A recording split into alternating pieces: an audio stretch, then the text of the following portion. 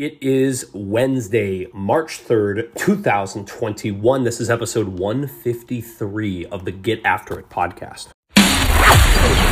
This is the Get After It podcast, where young professionals, entrepreneurs, and action takers learn what it takes to be a high performer. This is more than a podcast. It's a movement. Now, let's get after it with your host, Aaron Griffin. So I've thought about this before. You all have heard me speak to this at length, talking about controlling the controllables and the things that in your life and in your work and in your relationships that you have direct control and transcendence over, and then also identifying those things that are not even that you so much have a lacking of control, because a lacking of control implies some level of control, right?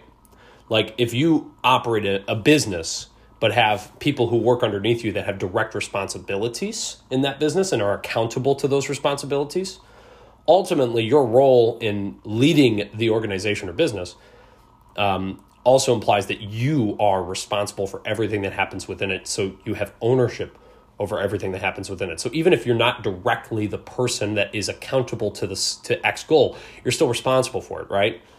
That's a control, that is a situation you have control over, but you may not be able to directly make the change or the adjustment in the moment. That might not be the case. Maybe more focused around, okay, what are the things that I can adjust right now if you're not in that position? And that's what I wanted to hit on right now, which is that, where are you holding yourself back by not speaking truth to not only yourself, but the people who have direct influence over your life, over your business, over your work. This could be your roommates. It could be your significant other. It could be your best friends. Do people understand your aim, and are they holding you account when it comes to the things that are frustrating, that come up, that we don't like, that we're what it is that we're at, or maybe we're very excited about where we're at? If we're going to take ownership for the wins and the things we're excited about, we have to take ownership for the things that are not quite there yet. We have to take ownership and take control over those attributes, right? So with that ideal in mind, ask yourself, whose fault is this? Whose fault is this? Is it my fault? Is it someone else's? If it's someone else's fault, do I have influence over that person? Do I control that person's execution on said fault? If it's my fault, why am I not carrying it out to the best of my abilities? Is it because of a lack of experience? I need to talk to somebody else. I need to bring in some leadership to get a better aim? Is it because I'm not showing up? Is it a mindset issue? I'm not showing up even though I'm showing up. Where does the fault lie? Identify it. Exploit it.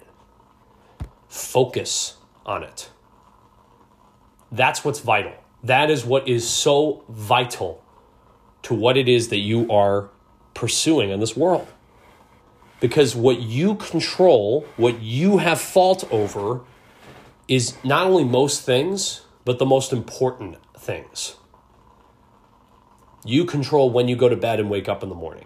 You control where you're going to exert your energy. You control X, Y, and Z.